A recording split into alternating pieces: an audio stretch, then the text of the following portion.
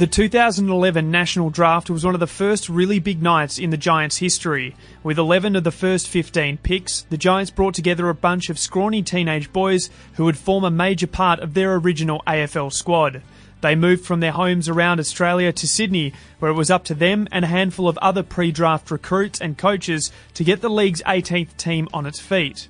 Almost 8 years later, 10 of those originals remain at the Giants, having helped steer the club through some bumpy times and through some much better times. Award-winning journalist Emma Quayle has caught up with each of them to talk about their individual journey as a Giant and what they've seen happen to their team in that time.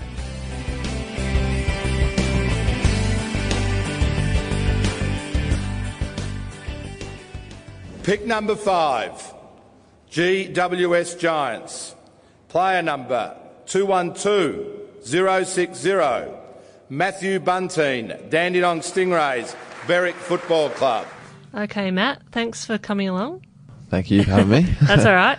Tell me about what jumps into your mind when you first think back to yourself as an 18-year-old, getting drafted, getting on a plane, a couple of days later to move to a new city. Yeah, bit of a whirlwind. Obviously, we had the draft up here in Western Sydney, just across the road, and obviously great excitement for me, and especially dreaming of being a footballer and finishing year 12 and sort of getting that, always being sort of in the draft mind, but to officially get picked by the Giants was really exciting, but obviously a little bit terrifying, leaving mum and dad, all my mates that I'd sort of been to school with and lived with and hung out with were off to schoolies, and I was off on this big journey to start my career. So a lot of mixed emotions, but a lot of fun, the fact that I knew a few people up here and knew that it was going to be all right and just something that I'd always wanted to do. Did you know the Giants were going to pick you before the draft happened? Can you remember? The morning of, my manager sort of let me know that I was going to be in that top 5, so that was sort of nice security that no one could sort of poach me out of that. And you had a few hours to get your head around it, I suppose. Yeah, certainly. So mum and dad and us caught up with I think Sauce then and Craig Lambert, the welfare person, and it was great to sort of sit in the stadium at that night, sort of a little bit more calm, that I would be sort of in Giants colours for the future. Yeah, because what had it been like through that? Yeah, because, it was a brand new club. Obviously, the Suns are coming in the year before and everyone saw what they were doing. But I don't know, was it a weird thing to think, what is this club? I don't even know what it is, where it is, what it kind of stands for. Yeah, it's certainly strange to sort of be affiliated with that club after, even in the TSC Cup, we'd play against the team GWS, and I think we flogged them by about 20 goals at Dandenong Stingrays. So, but I knew a lot of the boys that sort of got drafted and knew the talent that they sort of picked up, and obviously, Adam Trelaws and Dylan Shields, who I played footy with a lot of my junior days, was a lot comforting that I know that sort of there's going to be a lot of good players up there, and hopefully that we could go well, but obviously our early years didn't really pan out that way, but certainly it was more excitement than fear, I think, of sort of what we were going to. It was just sort of like, let's attack this journey together. And it was different, wasn't it? I mean, if you'd gone to another club and you might have been the only player to move interstate or one of 2 or 3 or something like that. But, you came up pretty much with a whole crew of guys, didn't you? You're all doing it together at the same time. Yeah, definitely. And obviously the Brecky Point setup that we had, where there was 40, 44 on the list, and everyone but Izzy was around, and it was just a strange, you probably can't replicate it in terms of the feeling. It was just nice that we're always around each other. We're sort of driving together out, because not all of us had our licenses and things like that. But it was just really exciting to be around kids like myself that love football and just wanted to sort of make an imprint as soon as we could. You didn't get sick of each other at any stage? Pre-season's a pretty taxing time, so you can get moody and the rest, but you sort of find your niche, you find the boys that you sort of like to spend time with and that, and fuses would burst out on the training track, but off the track we're very good friends, most of the group, and it was nice to sort of have that galvanised community in Brecky Point. You must know each other so well, because you would have seen all the best and worst of each other, wouldn't you, when you've all moved away from home and going through those patches of, wondering what you're doing and training hard and wishing you were back home at different stages. Did you just feel that, you really you know those guys. Yeah, certainly. Yeah, it's another family that you have with the Giants, and even seeing that, obviously you see the ups and downs of players like Johnny's knees early days, and then you see the highs of Toby, All Australian and things like that. You've tracked their progress, and you've been a part of their progress, and you see the work that people do that sort of not everyone gets to. So yeah, it's a real family, and even our parents and stuff that. Obviously, a lot of us boys are Melbourne or Perth. When they come up, they sort of do family gatherings without the boys, and they sort of love having their sort of parent time, which is nice. So yeah, it's a really strong, like, community-based sort of club in that sense that the families get along well, and we sort of all look after each other, which is really nice. Yeah, and you guys had a lot of help, didn't you, in those early days with learning how to live, I suppose. Yeah. Craig and Mel, especially Lambert, were phenomenal for us. But yeah, every mum that would come up would probably check in on everyone's houses and make sure we're doing our washing and cleaning and stuff like that. So I remember every year mum would send up once I come back from Melbourne with like a bit of a DIY pack with some washing liquid or all the chores and stuff to have no excuses really with. So yeah, you learn pretty quick when you're living on your own to get on top of those things. And was that daunting early on? Like, because it is exciting to move away from home and come to Sydney, which is a pretty cool city, but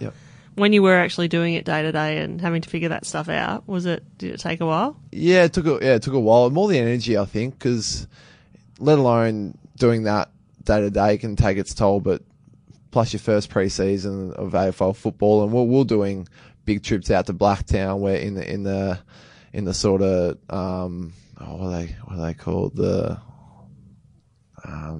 just like the mountable sort of style setups, and sort of leaving at 5:45 in the morning and not getting home till 6 o'clock at night. So to find the time for it was a bit of a challenge, and yeah, I think you grow up pretty quick, which is nice, and I think that's one thing that looking back on, you certainly you don't take for granted, because I certainly matured a lot more quicker, and I find that a lot of the boys here too did that as well. Yeah. What do you remember those early days training, like first pre-season and the first couple of years really when you're out at Blacktown and really training all over the place? Yeah. A bit of a mess at times. We sort of didn't know better, so looking back on it now with our great facilities, you sort of go, geez, we had it pretty bad. And I still don't believe how, your Luke Powers, your Chad Corns and Phil, obviously coming from, great clubs in their own right, sort of came and didn't complain in front of us and that. So I sort of, a lot of respect goes out to them just to get to work. But I think, because we didn't know any better, it wasn't too bad. But I think it sort of set us up really well for now, that we sort of appreciate what we get, and we know that you can get the work in wherever you are and whatever you have. So I remember we did training sessions on basketball courts. Did you train on a baseball pitches? Diamond? At some point, baseball diamond. So the great Mark Williams, Shocko Williams, was very resourceful. So if you had a bit of grass, you'd be doing whatever you could do on it. So it was looking back on it, they're fond memories, and ice bars in bins and stuff like that, which we don't do anymore. So it was a challenge, and driving around the place was nice to explore Western Sydney and sort of get thrown into that. But it's Well, that's an interesting point, actually, because I suppose you get drafted to a footy club and you end up spending most of your time at the club and just in that area where you live, I suppose. But you would have got lost a few times trying to find all these training spots. Lost, and the M4's infamous for some traffic and that. So blokes would you could leave 5 minutes difference at Brecky Point and it could cost you 40 minutes. So we certainly had good soundtracks in the cars and things like that, because you could end up spending a long time in them. What did you used to talk about in all those drives? Because did you carpool? Yeah, most of us carpooled, because the early days, no one really moved up their car until post-Christmas, or some of us weren't even 18 yet. So, you'd carpool. Not too sure, really. It's just chat. Sometimes you'd have a sleepy passenger, so that would be no good. You wouldn't want to pick them up and take them again. But, just chat. Probably dread what you're coming up to in the next couple of hours in training. But, but that's probably where you sort of build those relationships, which is nice, where you just sort of chat about home and friends and what they want to get up to, their interests. So that's why we're probably such a close group, because we had that time together. Yeah, you are. And it did also, I mean, guys started to leave kind of quickly as well, didn't they? Like, you sort of had those 2 years, and then a couple start to filter out, and over time others have moved back to Melbourne and whatever. Yep. So, yeah, it was probably just that short little period that you all had together figuring it all out. It's tough to see those blokes go, because obviously you build good relationships, but it's great to see so many of the Giants boys have moved clubs do so well, and I think that showed that we did take a lot of great talent on, and unfortunately our list can't keep everyone, and as long as we get a good deal out of it, and I feel like we have, and other clubs get looked after too, it's a great result. So you certainly keep a close eye on all the boys that we sort of we have here and have moved on, which is nice to sort of see doing really well elsewhere. Yeah, absolutely. How did you go with, because in your draft year I remember everyone who spoke about you mentioned your leadership qualities and said that was something that you really had going for you. Yeah. I don't know if that's something, how conscious you are of that as an 18-year-old. It seems to be something that adults say about kids a lot, but I'm just wondering what it was like having those qualities and coming up with a bunch of kids your own age. You all obviously had Luke and Chad and a few other older guys, but I don't know, like, did you feel like you were a leader amongst that group, or is that... Yeah. I certainly felt like going through 18s now, I was sort of a bit more mature and a leader type, but I certainly didn't.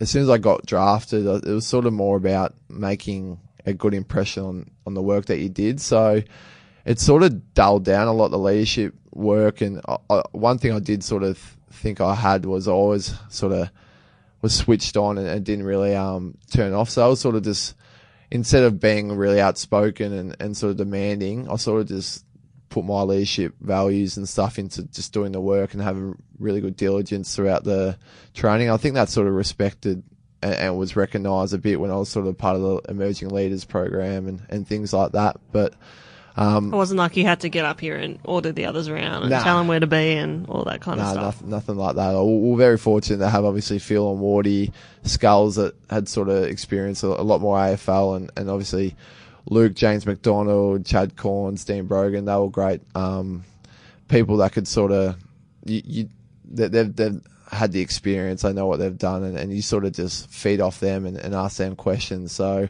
we're fortunate enough to have enough leaders that I didn't sort of have to or feel the need to sort of stand up and that. And plus, I think early days I didn't manage to play too many games of football. So I feel in this game you need to sort of make yourself a bona fide footballer before you can really take on that leadership role. So I'll probably focus a bit more on myself and my football, which is just as important.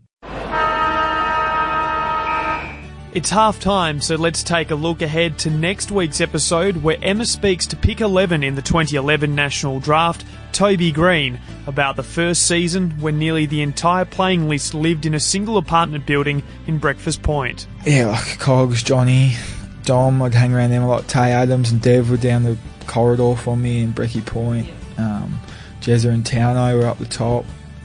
There's a bit going on in our apartment block now. Feel bad for the neighbours. Oh, yeah. I think Tomo had to move out of my apartment because Setsy had to move in with me because I was carrying on too much. So. That's next week on The Originals. Before we get back to Emma's chat with Matt Buntine, I've got a quick message. Giants 2018 memberships start from just $58 for a supporter membership. If you want to get a seat at every home game at Spotless Stadium in 2018, you can become a Sydney Giant for a monthly fee of just $35.80. There are packages for everyone, so head along to membership.gwsgiants.com.au to find one that suits you and your budget. All right, back to Emma and Matt.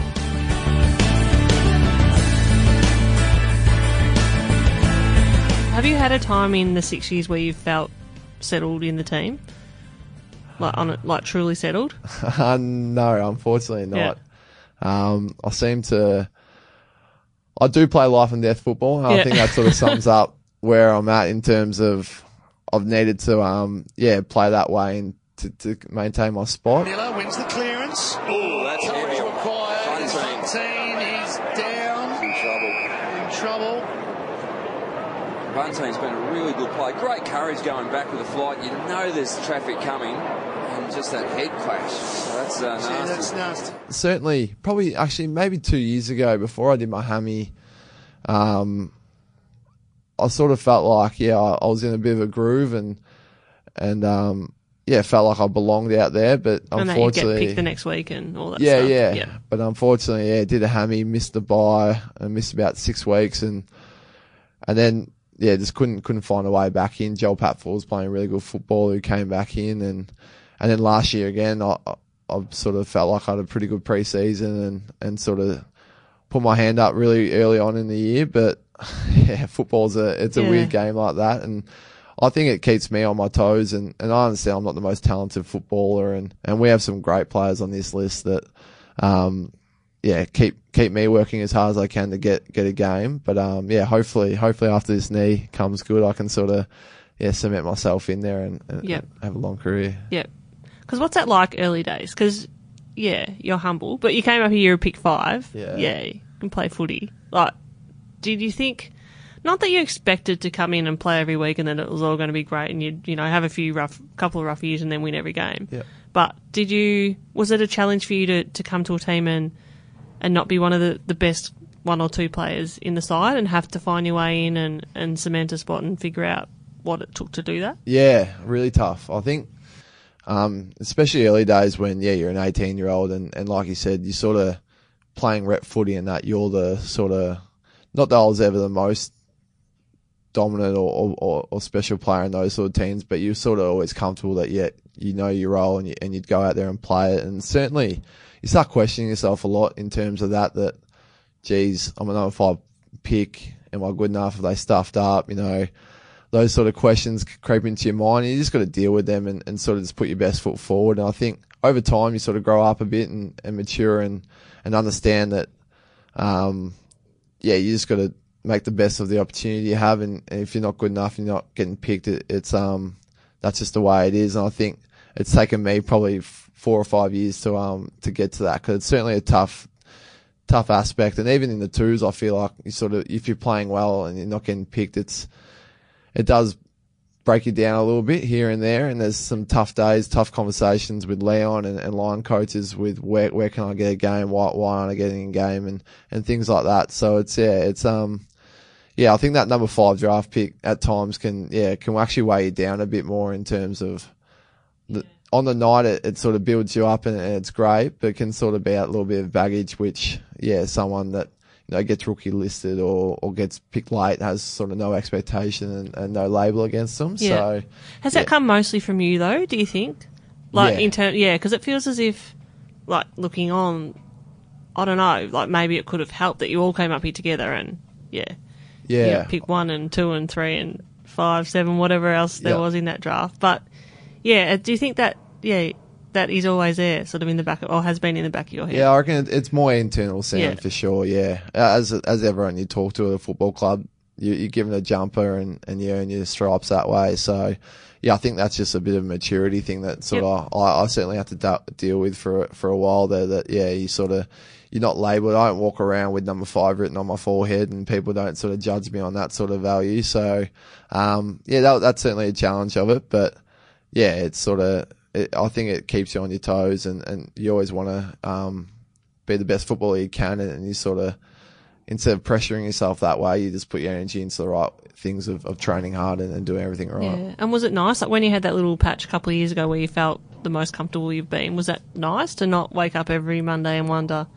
have I done enough, or am I going to get picked again? Yeah, it was really nice. It's at the moment, obviously going through my knee rehab, that's sort of one thing that I certainly in the back of my head is a goal that obviously I just want to get back and play a game of football because I love it so much, and I'm really excited to hopefully run out soon. But that's sort of the ultimate goal, that I'll put all the energy and the work into this rehab to become a cemented good defender in Giants team and sort of feel that feeling again. Yeah, absolutely. And I don't know, are there things that you've thought about or done while you've been stuck in rehab, for pretty much a year? Yeah, Adam. About how you can do that? Actually, I sort of study outside of football now, so I certainly don't see football as a be-all, end-all for me.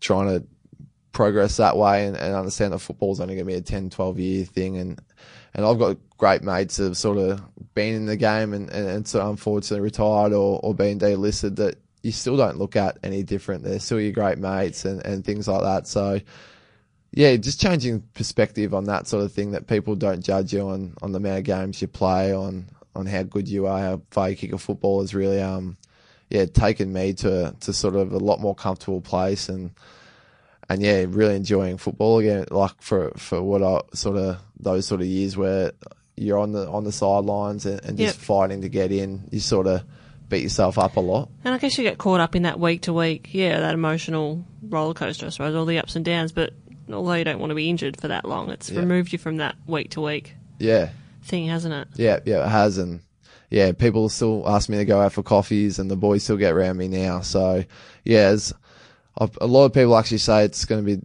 the most growth you do in your life is maybe like that they see as an athlete is when you get given a real big injury. And I think, that's sort of a big lesson I've learnt. And, it's going to hold me in hopefully great stead for the rest of my career. It was a bit bizarre, your knee, wasn't it? Like, didn't they say it, you sort of partially tore it sometimes, years ago? Yeah, it was a bit of a weird one. Yeah, when they scanned it, they sort of thought I'd nicked my meniscus at training, and obviously got a phone call from Doc saying, look, we found a medial meniscus tear, but have you ever had a knee injury with your anterior cruciate ligament? And I can't recall anything except for putting a few salt packs on it when I was about 16. So I had a degenerative ACL, which was a bit of a shock. Hit me like a ton of bricks when that sort of came through that I'd need a reco on it. But would have been the last thing you were expecting. It certainly was. And but like you can't do much, and unfortunately in the game, Johnny's been through some, Tim Moore, and unfortunately Adam Kennedy, who silly just wanted to join me, I think, for the 12 months. That was very generous of him. Very generous. So just one of those things that unfortunately I got that sort of had to deal with it, and I'm nearly through it now. It hasn't been as dark and as miserable as I thought it would be. So and like I said, I've learned some good lessons of just general life and focuses outside of football, which has really helped. Yeah. Are you essentially the same person that you were when you moved up?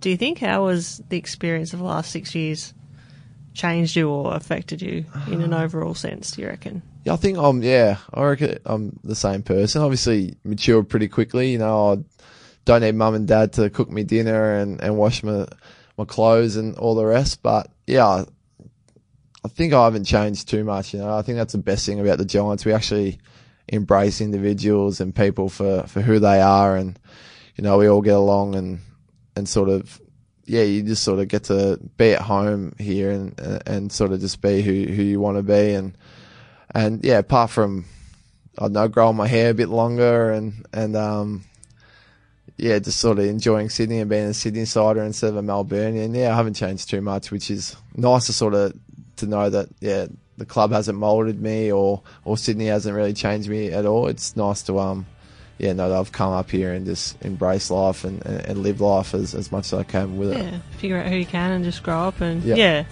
6 years and hopefully heaps more to come. Yeah, hopefully. Yeah, excellent. All right, thank you, Matt. Right, thanks, Emma.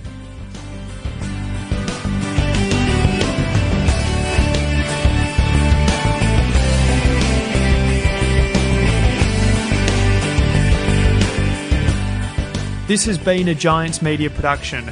Make sure to subscribe on iTunes, leave a rating, share it on social media, and tell everyone you know about the originals.